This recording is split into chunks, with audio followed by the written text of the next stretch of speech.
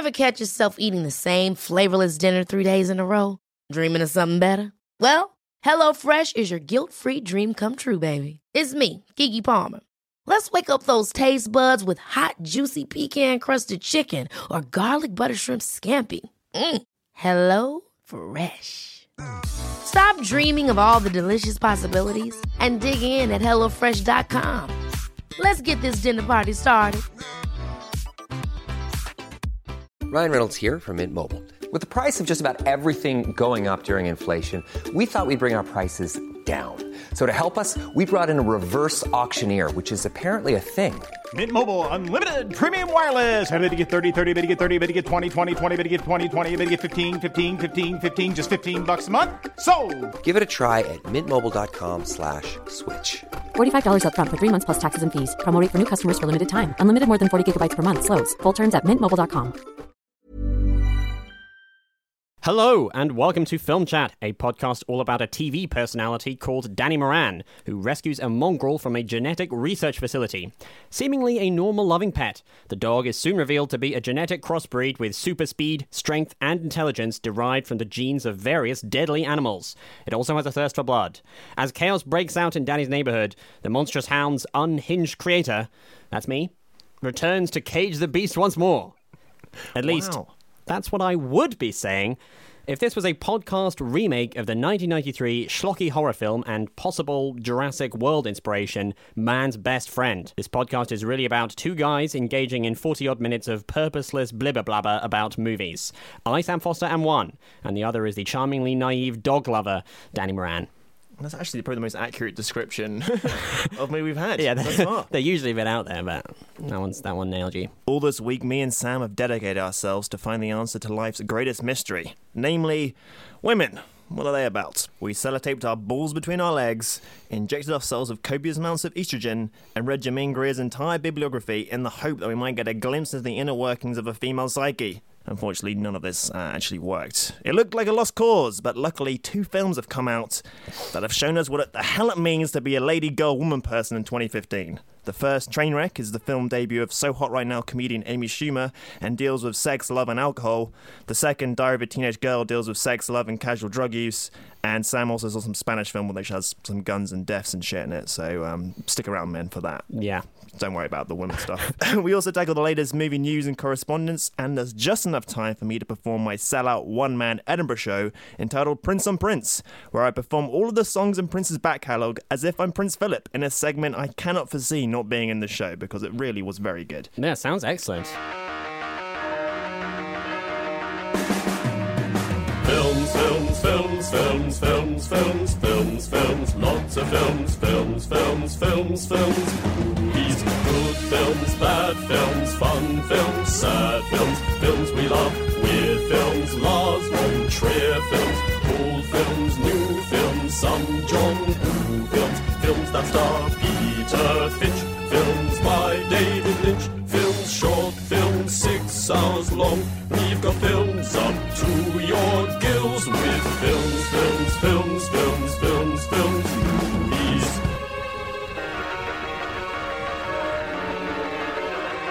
Are you feeling comfortable? Film chat has begun. So we've got a message from Steph Mildinner. You'll be Mildinner. delighted to hear me say it that way because the message includes an explanation of how to pronounce his name. He says, "Always a pleasure to be read out on the show. Cheers." You're welcome. You're welcome, Steph. For the record, my name is pronounced Mildinner, and Ren... oh dear, this needs a pronunciation guide as well. Ren Hoek is a fictional character from the 90s Nickelodeon animation The Ren and Stimpy Show. He was drawn and voiced by John... Jesus.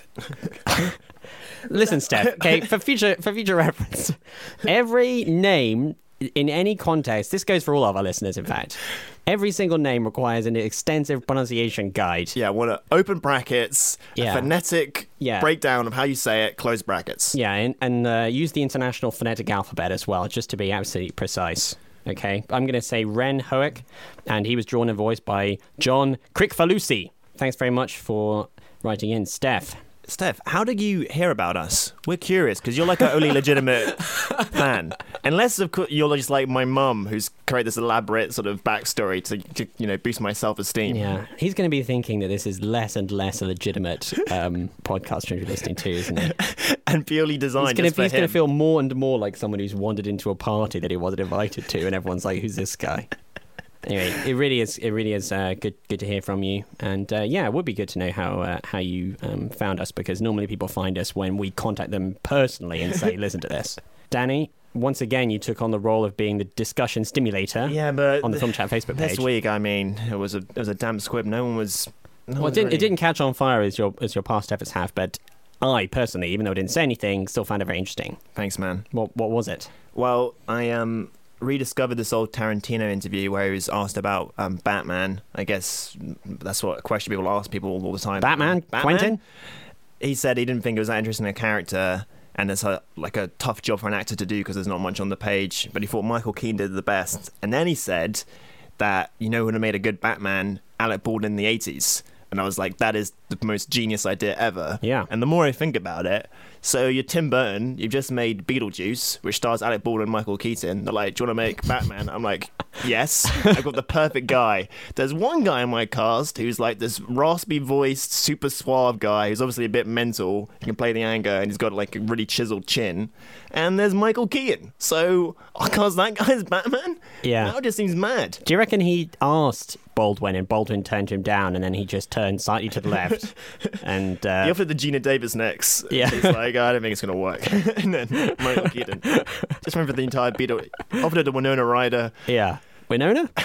Batman? Batman? Yeah. Okay, Keaton said yes. So Anyway. I was suggesting other sort of fantasy casting. I suggested Christopher Plummer for Dumbledore.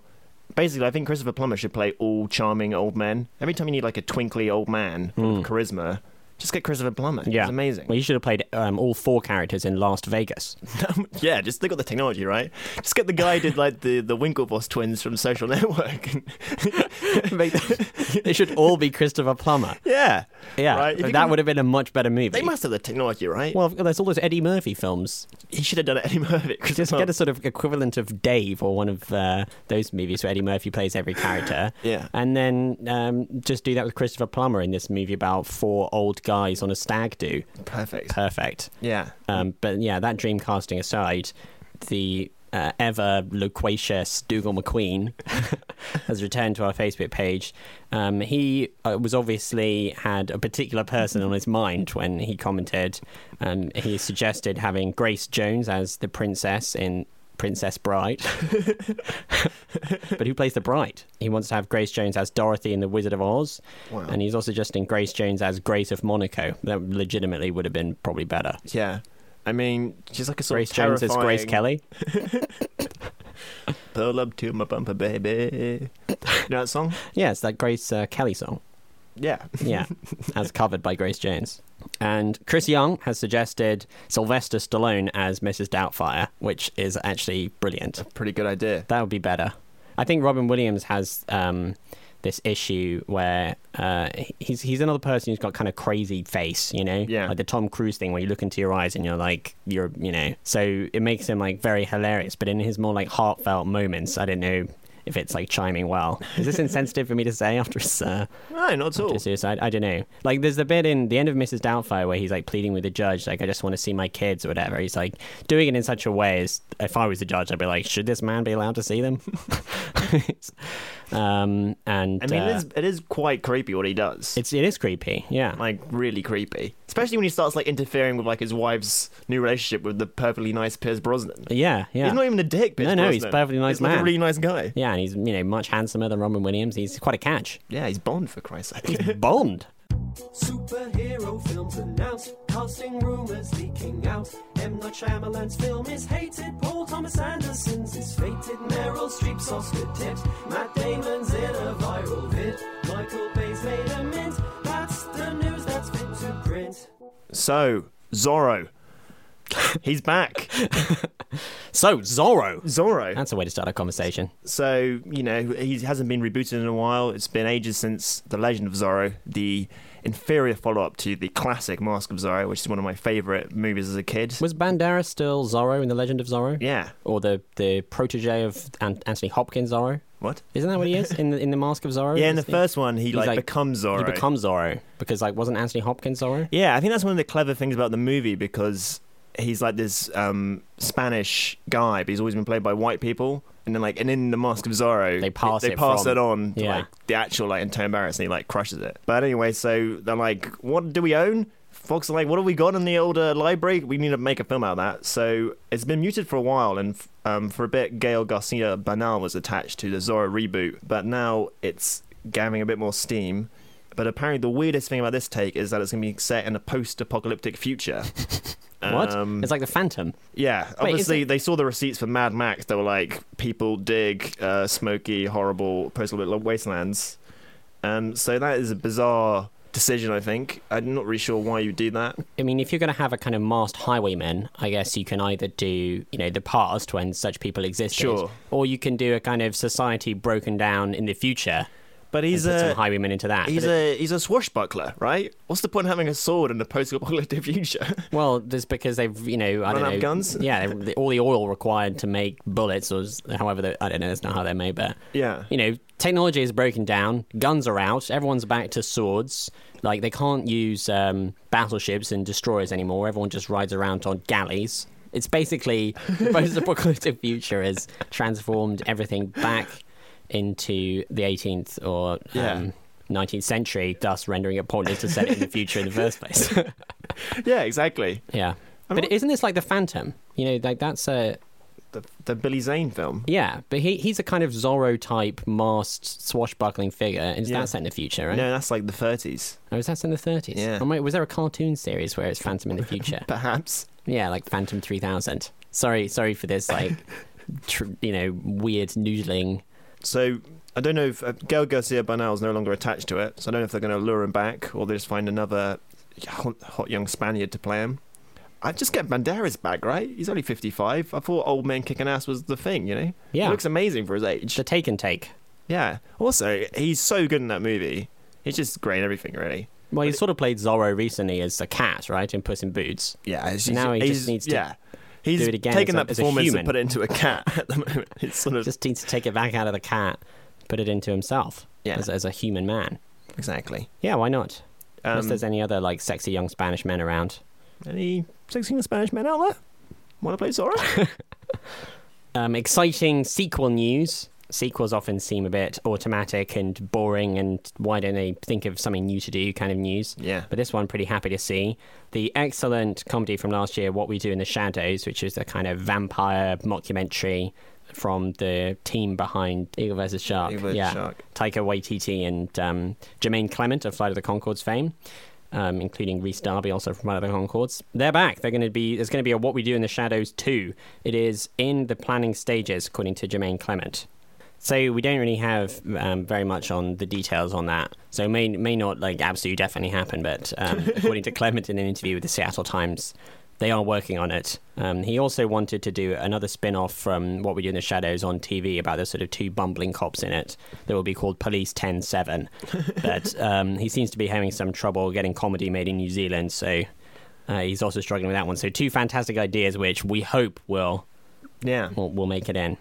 But haven't yet. Sure. I wasn't hugely blown away with What We Do in the Shadows, if I'm honest with you. I really liked it. Thought it was excellent. I think it should have had more Rhys Darby in it.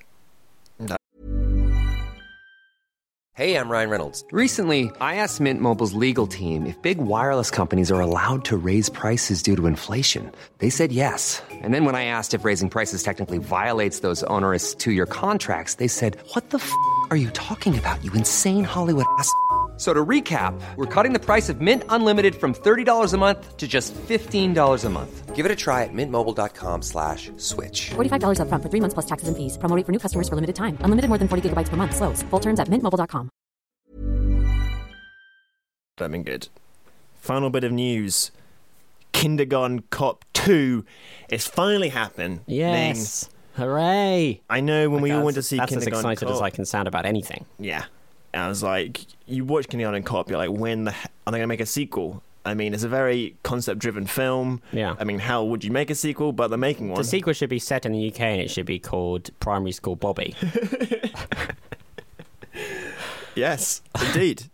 I assume that's the direction they're going in. So the first one obviously starred Arnold Schwarzenegger, who yelled at some kids to find out which one was the son of a gangster so he could protect him. It's a famous scene like, who is your daddy and what does he do? What does he do? Who is your daddy? But Arnold is not in this one. Bizarre considering he just likes to sort of revisit all his old roles now in the hope of rekindling his career. Surely the way that sequel works is they just remake the first one and then he just walks in as an old man. He's like, I've been waiting for you. I think they should remake all of his old movies where he's just doing one of the iconic scenes and then he just walks in, like pulls down his hood. He's like, I've been waiting for you. And he just kills him.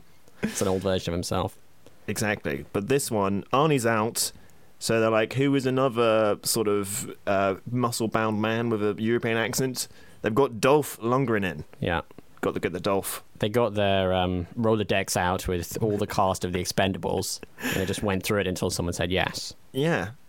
This is another... it's odd that he's not in it, because you think that's a title which is reasonably well thought of. There's money to be made of that in a sort of cynical way. So I don't know why Dolph is doing it. But is he playing the same character or is it different character? I don't know if it's the same concept. European cop infiltrates school. To be honest with you, it's a bit of a strange... I can understand that they're doing a remake, but a sequel. Is that one of those movies that really set up a sequel? Not at all. Like, he ends up dating the mum of the kid he's protecting. Yeah. So I wanted to know what happened with them. What happened with their relationship, you know? Right. 20 years on. That's true. And that kid, he probably had a bit of a stressful time, you know, with all those gangsters around. Yeah. And do you think he's a bit fucked up, maybe? Yeah, I think he's pretty fucked up. And so he's like 28 or something. He's got like issues. Yeah. And the cop's marriage is on the rocks. And the only thing that can reunite the family is if he goes into another school. What about this? They all witness a crime and have to go witness protection scheme because she's a teacher. Right. The mum. Yeah. So they have to go work at this school. So they're all infiltrating the school. Yeah. So it's like witness protection, but it's like, but we'll send you to the school where the criminals are. Yeah. The police that least expect you to be. You have to solve the crime and avoid being killed by the criminals who are looking for you. Yeah. Yeah. But they're right there. But they're right there. Because you have to be there in order to solve the crime. Man, we just nailed it. We nailed it. I thought the obvious way to go with the sequel would be like he goes somewhere else, like he goes to an oil rig or, you know, some other. Or like, well, the comedy is right. Like he's a gruff cop and he's not good around kids. He's not good around so kids. What else would a gruff cop not be good around? Like a vet maybe, and he's got to like deal with the dogs, like an animal hospital type thing. Yes. Yeah. A veterinary clinic cop. Yeah, veterinary clinic cop. Veterinary clinic cop. That's genius. I think that would be great. You know, he's got to like deal. He's got to like, yeah. What's the matter with you, Mr. Snoopy? And like the gangster has like a pet gerbil he's really fond of or something, and he's like, that's the way in. What is wrong with your gerbil? How can I cure him? Yeah, you know? and he's really bad at it, but then he learns to love the animals. Yeah, and then he marries one of the animals' parents. I don't know. My Arnie impression needs work. It's not really one of my staples. Anyway, end of the news.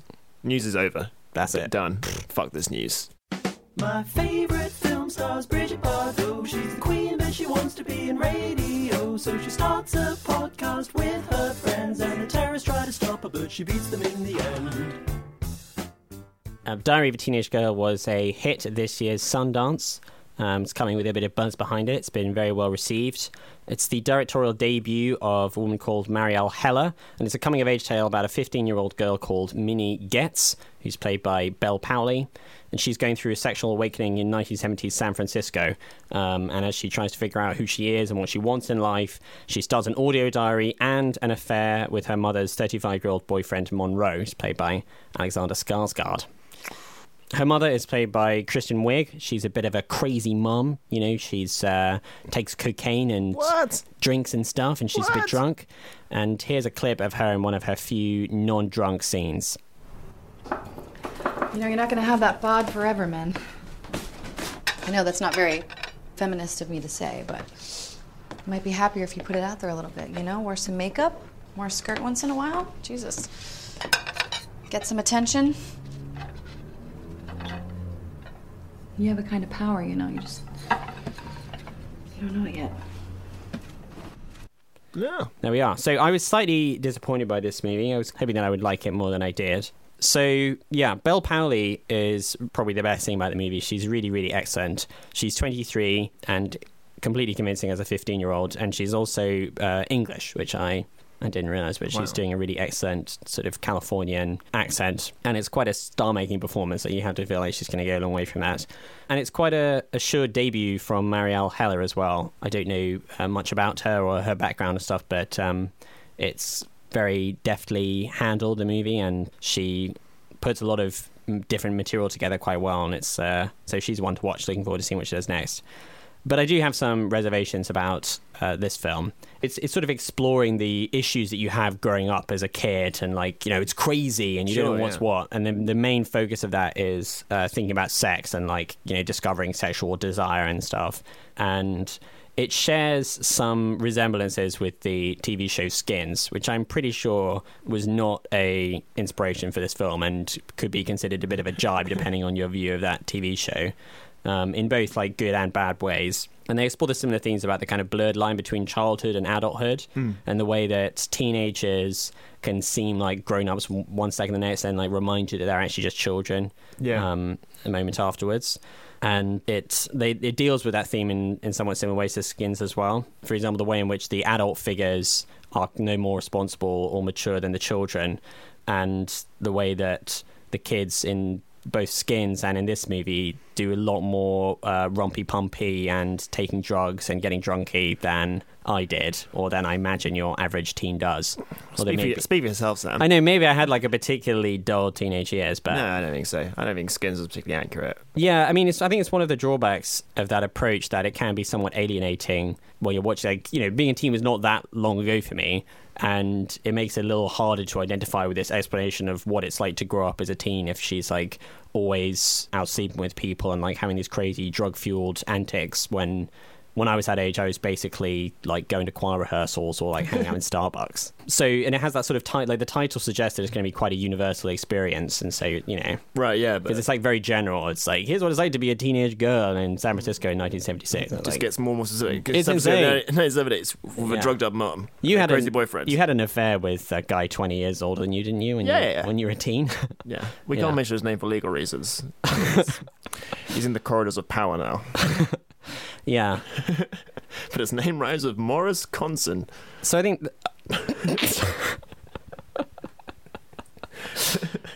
He's more than 20 years older than you. Well, he lied to me about his age. Yeah. So he got me in the sack. So, yeah, I think that's like kind of one of the key drawbacks of the movie, that her performance, Belle Powley's performance, is really fantastic at treading that line between being a child to being an adult and seeming kind of vulnerable but grown up at the same time.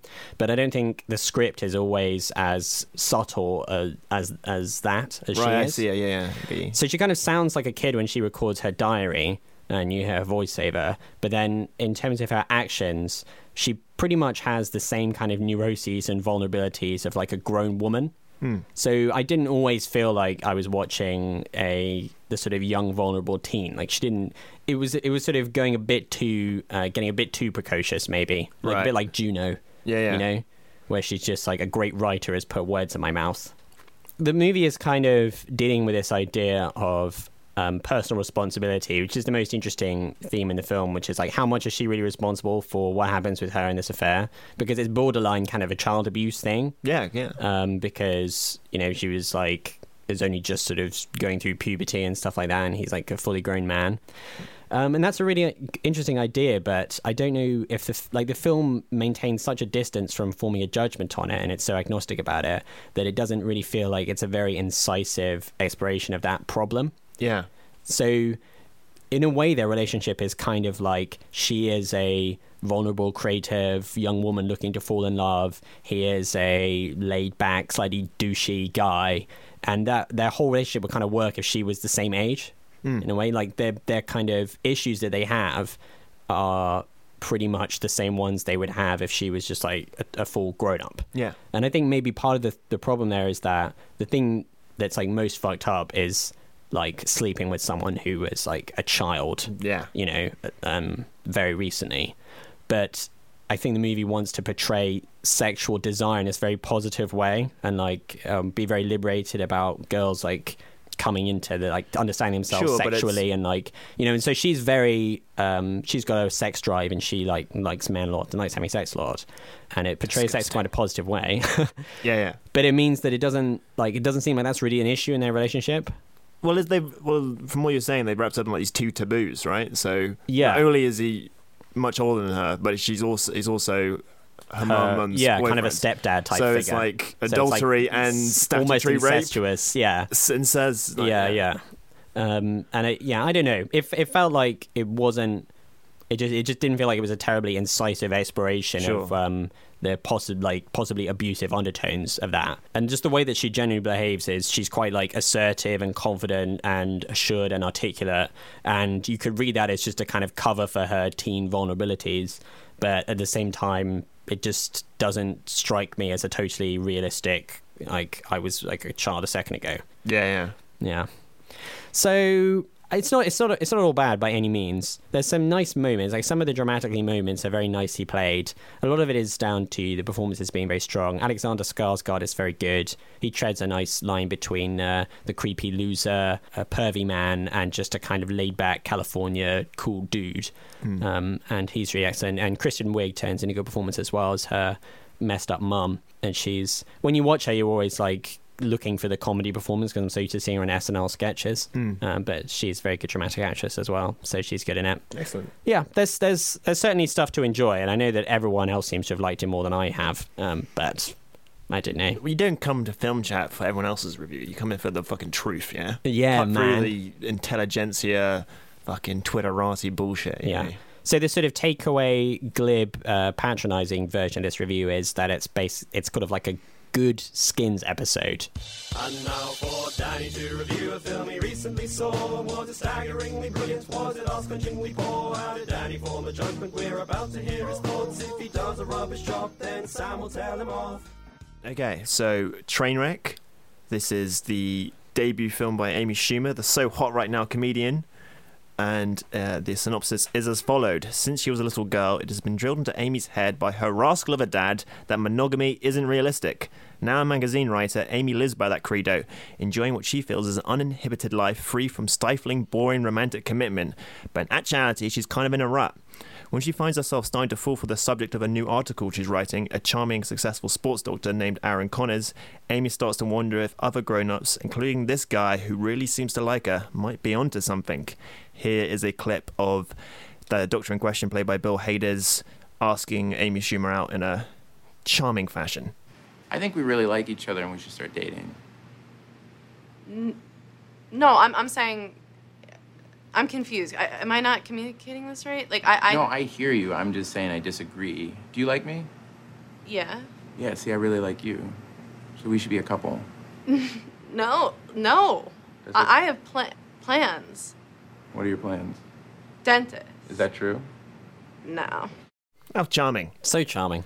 So yeah, I really enjoyed this. It's the latest film from Judd Apatow, who director of Knocked Up and Funny People, and This Is 40. And if you know his films, I think this is squarely a film by him, and it has all the usual strengths and weaknesses, which is they're very funny, but it's a little bit sort of loose and baggy at times, and there's often the feeling that you're watching a few deleted scenes that have somehow slipped into the movie. Yeah. But I think he's I like him as a sort of presence in the Hollywood landscape, because there's often talk of studios sort of the films they make is kind of shrinking in their purview, and they just make these huge tentpole pictures, and the sort of mid-budget dramas don't get made anymore.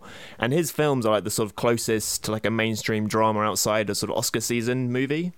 I know you just discussed Diary of a Teenage Girl, but that's like an indie hit. Yeah. No, I know what you kind of mean. like mid-level, character-driven. Well, he sort film. of sneaks these dramatic stakes into mainstream precisely. comedies. And I'm a big fan of that kind of style. So it's really great. Amy Schumer and Bill Hader are ridiculously charming, and basically they sort of carry the film through some ropier elements. And there's a slight cliched structure. Particularly in the end, but the movie had built up like enough goodwill that I was like, okay, why not? Is he getting on a plane and she like runs to the airport? No, but it's a similar sort of thing. Right. And I think some people have been a bit negative on this film because if you watch Amy Schumer's sketch show, it's very funny and it's also really progressive and makes a lot of sharp points about how women are portrayed in the media, and it's a very strong feminist show. And this is a very formulaic rom-com, which is like hidden under some sort of like really filthy jokes and slightly more satirical elements, but you strip it away and it's a bit of just like a sort of formulaic girl meets boy. I've heard the criticism that there's something a bit like conservative about the message of the movie being like stop sleeping around and settle down, get a man kind of thing. Yeah, I think the sort of concept of it was that it's fine to like drink a lot and sleep around, and the movie doesn't really try and pass judgment on that, but I'm not sure how successfully they communicate the idea that she's decided to move on with her life rather than she had a problem and this doctor has fixed it. Yeah. And I think just the general sort of messiness of the film obscures that point to where it becomes like maybe it's a bit confused and that message doesn't come across as clearly as it is, as it could have been, but yeah, I think it's that kind of point raises interesting discussion whether like rom-coms are just sort of inherently a bit sexist because the female character must have some problem which is overcome by the end of the movie, and this maybe falls into it a little bit. But yeah, it's got like enough new elements and there's a few like ballsier dramatic moves in the film which I think sets it apart from just most things. While I was a bit more hopeful at the start of the movie, the fact that she works at this magazine, like ever since Six in the City, it's like magazine writer is the sort of aspirational job of all female leads in rom-coms. Yeah. But in this one, it's like a parody of like this awful GQ magazine where it's like ugliest 6 children under 6 is like the articles they're writing, and like Tilda Swinton does a great turn as this like horrible, like amoral editor, always like pitching random stuff, which is like incredibly misogynistic. But that isn't really true of the whole movie, and it like falls into sort of cliche a lot. So there's lots of really funny stuff in it. LeBron James is hilarious. I didn't know who LeBron James was before this movie. I heard he was really good in it. Yeah, that's like his kind of role is sort of maybe symptomatic of the movie in that he's sort of just playing the black best friends, but it's like hilarious enough that it's fine in a way, so it gets past the sort of eye-rolling nature of it. And Bill Hader takes what is like the nicest guy in the world role and like does a lot with it, and he's like super charming. And I think the criticism of Judd Apatow movies of them all just being like improvised to death and there's like 100 different scenes that never made the film and all these different lines has its flaws, but it really works in the sort of rom-com setting where they're just like going on these dates and just like hanging out. And I kind of wish the movie was a bit more like that. In fact, I kind of like to see Judd Apatow just get like a straight drama script and just like put a bit of comedy in it, because like the best scenes in the movie are the sort of out and out dramatic moments where there's like these few like little laughs in it. Oh yeah, which ring really true. But yeah, like often it's not sure what kind of comedy it is because the tone varies massively from like ridiculously broad comedy. There's like a whole hilarious bit about Amy Schumer's wrestler boyfriend to some quite well observed just sort of like relationship drama. And it's not that all those scenes are funny unto themselves, but when put together, they don't really sit that comfortably. Yeah. Maybe the best way for Judd Apatow to do that synthesis is just when half the characters are comedians. That's why like funny people is successful. Like, yeah, it's okay for them to make all these ridiculous jokes because they just are comedians. Yeah, exactly. And like probably the masterstroke in his casting was just having 2 seasoned comedians as the leads. Yeah. So all their scenes are really great. Amy Schumer's as you'd expect, is like her comic timing is amazing, but she really like carries the film. And there's stuff I wasn't expecting in the film, like quite strong dramatic moments. There's like a whole subplot about her dad's got MS in the film, and her dad is MS in real life. And like there's some scenes where it's like straight out of a conventional drama, and I was like, oh shit, Schumer with your dramatic chops there, bloody good. Yeah, so it's basically like 5 films at the same time, and it's a bit all over the place, but I laughed throughout. And I had the same feeling when I left the cinema. I was like, I can imagine myself like watching this like several more times. I've seen like Knocked Up about 6 times now. It's always on ITV2, and every time I switch onto it, I can just sort of watch it. It's such an untaxing, sort of pleasant watch. It's a very good movie. Probably his best movie, maybe. And I think there's like that similar vibe. I don't know if I have a slight higher tolerance for the sort of Judd Apatow long character comedies. I really like Funny People, And some people 40 minutes should be cut out of the movie. But I quite like sort of sitting into it, and it's going to be 2 hours with just there's jokes throughout. Yeah, I like Funny People is good. And I think it's like a similar thing. Definitely Apatow fan. But yeah, I would check it out. Check it out. Cool. Looks like Sam's got a film to review. He's just getting ready now. Hey Sam, here's a few tips for you that I hope are gonna help you out. You gotta come prepared, try not to rush, speak directly into the mic. Don't sort of use filler words too much and try to avoid talking total shite. Okay, start reviewing now. Oh, thank God we got all that feminist bullshit out of the way. Testosterone film. Yeah! Yay, all the female characters are secondary characters. They don't drive the story. Yes! Yeah! Oh, thank God. Ooh. So, I went to see Marshland yesterday. It's a Spanish crime thriller. Came out last year in Spain. Subtitles? Oh, fucking hell. I take it all back. I thought it was it's got film. man in it. Oh, that's good. Okay, yeah. Fucking subtitles Spanish. Speak a proper language! So, it came out last year in Spain, won a bunch of awards there, whatever crazy awards they give out in Spain. Awards. I don't know what they do there. And now it's come to our shores. It's set in 1980 after the fall of Franco in Spain, and 2 detectives are sent to a small town in the marshes around the Guadalquivir River, I'm sure you know it well, to investigate the disappearance of 2 young girls. One of them is this sort of stoic professional guy, he doesn't drink, and the other one is a carousing older man with possible links to the old fascist regime. How are they going to get on? They both have moustaches, they're both smart, and they look at clues, and they go from one clue to the other, and they speak to people, and they investigate. Shit. Yeah. It's a detective drama. It's like a southern Spanish noir kind of thing. Cool. And it's very much a genre film, but it's very moody, it's very polished, it's really well put together, and I really enjoyed it, basically. It sort of pushed every correct button for doing a crime thriller well. Yeah. And even though it doesn't really add anything new to that genre, it's just so well pitched that I'm like, fine. Yeah. You know, I have a lot of time for crime thrillers. I really enjoyed The Killing, and I like Spiral and that kind of thing. And if you like stuff like that and are looking for something that will like totally change your world, it doesn't take 20 hours of your life. It's not like totally genre busting or anything. Then I highly recommend checking it out.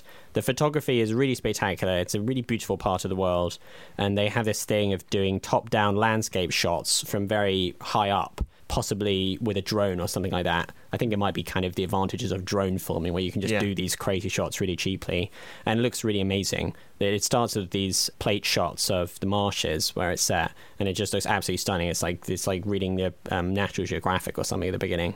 And then sometimes they will end a scene with some kind of moody music, and then a faraway shot of a car driving away, and some sort of beautiful dusty Spanish landscape or something. It's it's really nice. Yeah, so that elevates it a lot. The performances are really good. Like the 2 main guys, they're not terribly fleshed out characters, particularly the stoic one who just kind of has a big moustache and frowns and looks kind of handsome and doesn't say too much. But they have a lot of screen presence, both of the actors, and they give very committed performances. And so I feel okay. Like, I don't know if they're like fully 3-dimensional characters, but there was enough. But there was enough. There's enough there, and the script is really tight as well. It's a good mystery. It's got all the good kind of mystery things. The guy has a tattoo. There's actually a movie which has a huge abundance of little clues for them to pick up on later. You know, like the cover of the magazine with that symbol on it that you see in the car window later. Sure. And, you know, it's full of moments like that, which can make the film a little bit hard to follow at times, because you feel like you should have a notebook with you with all these little clues written down so you can know what it means when it comes up later, rather than that feeling of like, I've seen that once, but I don't really know what the context was, so I don't remember why it's significant. So I didn't like 100% follow the action, but I don't know if that's my fault rather than the movies. But the plotting seems to be very tight, and it's very well paced as well. Very gradually kind of winds up the tension. So at the beginning, you're just kind of enjoying them, like going from place to place, speaking to people and being like, are they lying? You know, what are you getting out of it? And then over time, it gets more and more tense, and it feels like every new thing they go to presents them with more danger. And that's all handled very, very well. And there's quite a cool backdrop. The setting is interesting. this country which has just come out of a fascist regime and so is sort of new to democracy, but the shadow of fascism is still looming very large. And the two detectives represent those kind of two halves, because there's that one guy who's older and comes from the fascist past, and this young guy who's this sort of young, very principled, democratic guy. And so it's that kind of old world versus new thing. Obviously, the mismatched cop thing is like the most standard trope of all time, but that's quite an interesting way of doing it. I think that kind of political clash, and there's just enough to it there for you to feel like it's adding some depth to the movie rather than it just being some shoehorned in a little bit. Like, did you see Killing Them Softly, the Andrew Dominik movie? No. That was like that. Well, it's a bit like that. It's like a crime movie with Brad Pitt as this super cool hitman in it. Yeah, I remember it. But it's sort of, the movie looks like it's set in the 80s or something, but it's actually set right now, and you can tell how contemporary it is because they keep cutting to Obama being on TV giving a speech about America or something. And you're watching, you're a bit like, it's commentary? I don't know, I don't get it. Whereas in this film, it felt like the plot was much better integrated into that world, and it had a lot more to say about it. Or it was good. So yeah, I highly recommend it. I would say that the gender roles in it are like highly traditional to that genre in a way, which is a little bit boring. Like the crime that they're investigating is like the disappearance of young women, and like, I don't know, I kind of feel like I've seen all the mutilated young woman corpses I want to see in a film, you know? That's a little bit too inevitable. But yeah, other than that, good, solid crime thriller. Check it out. Cool. Find it, watch it, cosplay it. Yeah. Do it. Yesterday I bumped into Imelda Staunton. She was out with her dog and we got talking. I asked her what she does when she isn't acting. She said she likes podcasts for relaxing. Imelda, when you're in the mood, what do you listen to? She said, I listen to one podcast, I listen to one podcast, all the other ones can kiss my ass, 'cause I listen to one podcast. Film chat, film chat, film chat, film chat, film chat. So, Diary of a Teenage Girl obviously got me thinking back to my own formative years. Yeah. And rather like Minnie Getz in the film, I too kept a diary. I also chose the medium of audio because writing is so long, isn't it? It's tiring. I'd say. It hurts your hand. Yeah, we tried to launch it as a blog and we're like, fuck this. Oh, God. Yeah, so instead I thought I would get out my old recording device. Well, I can't remember what I had, whatever I had to hand at the time, and record some of my thoughts. So I went and dug around recently and like found what I was thinking about that time. It's remarkably similar to what Minnie Getz was thinking about in the movie, as I'm sure you'll agree. So maybe we can hear a few choice snippets of that. Dear Diary, I found out today that they're about to start showing a special extended edition of Have I Got News For You on Fridays. It will contain 10 minutes of extra material that couldn't fit onto the regular broadcast. Holy shit. I am not sure who I am right now. My stomach feels like it wants to leap into my brain and challenge it to a duel. I need to talk to someone, but Mum is out and Dad is asleep, and John is writing a poem about the 55th Doge of Venice. My mind is a jumble, so I thought I would record my thoughts onto my state-of-the-art MP3 player. I had to delete one of my Shaggy albums to make room for the audio files, but it's okay. If you're listening to this without my permission, please stop, okay? Just stop now. Not because there will be a lot of personal stuff on here, but because I'm about to spend the next 15 minutes rhapsodizing about Paul Merton making his funny jokes about dolphins and the Pope and stuff like that. I'm so excited I could sing. Maybe I'll improvise a song about Paul and Ian and Angus and their teasing. No, that's not a good idea. Dear Diary, I've just taken off all my clothes and I'm looking at my rapidly changing body in the mirror, and all I can think about is how much I want to do the solo in Rejoice in the Lamb. That's a choir piece by Benjamin Britten. I know I can do it, but I'm worried I won't be picked. Dear Diary, I was thinking about how much I need the touch of another body and how I'm worried I will always be alone, and it made me wonder, do they mind if you take a book in Borders and then read it in the Starbucks upstairs for 3 hours and take it back later? It's probably okay if the cover isn't bent, right? God, it's so confusing being a teenager. Wow, what a sensitive young man you were.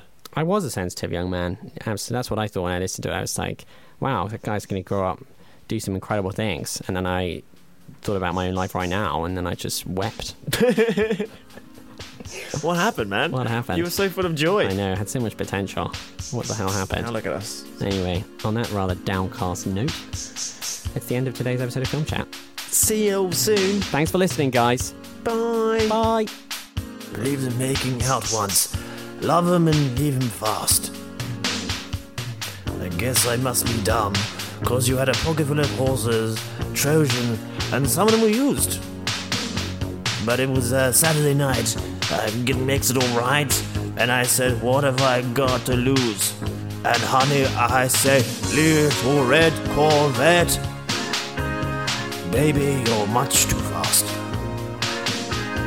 Little red Corvette.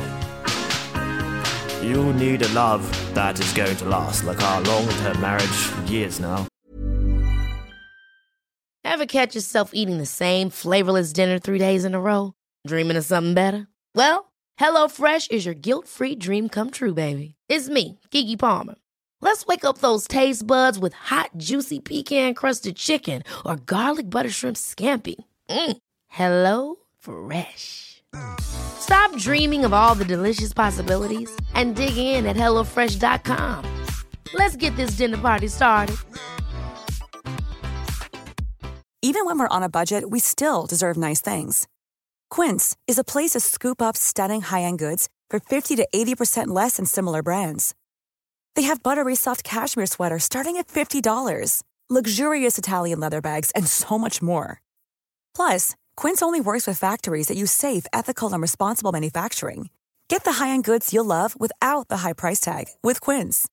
Go to quince.com/style for free shipping and 365-day returns.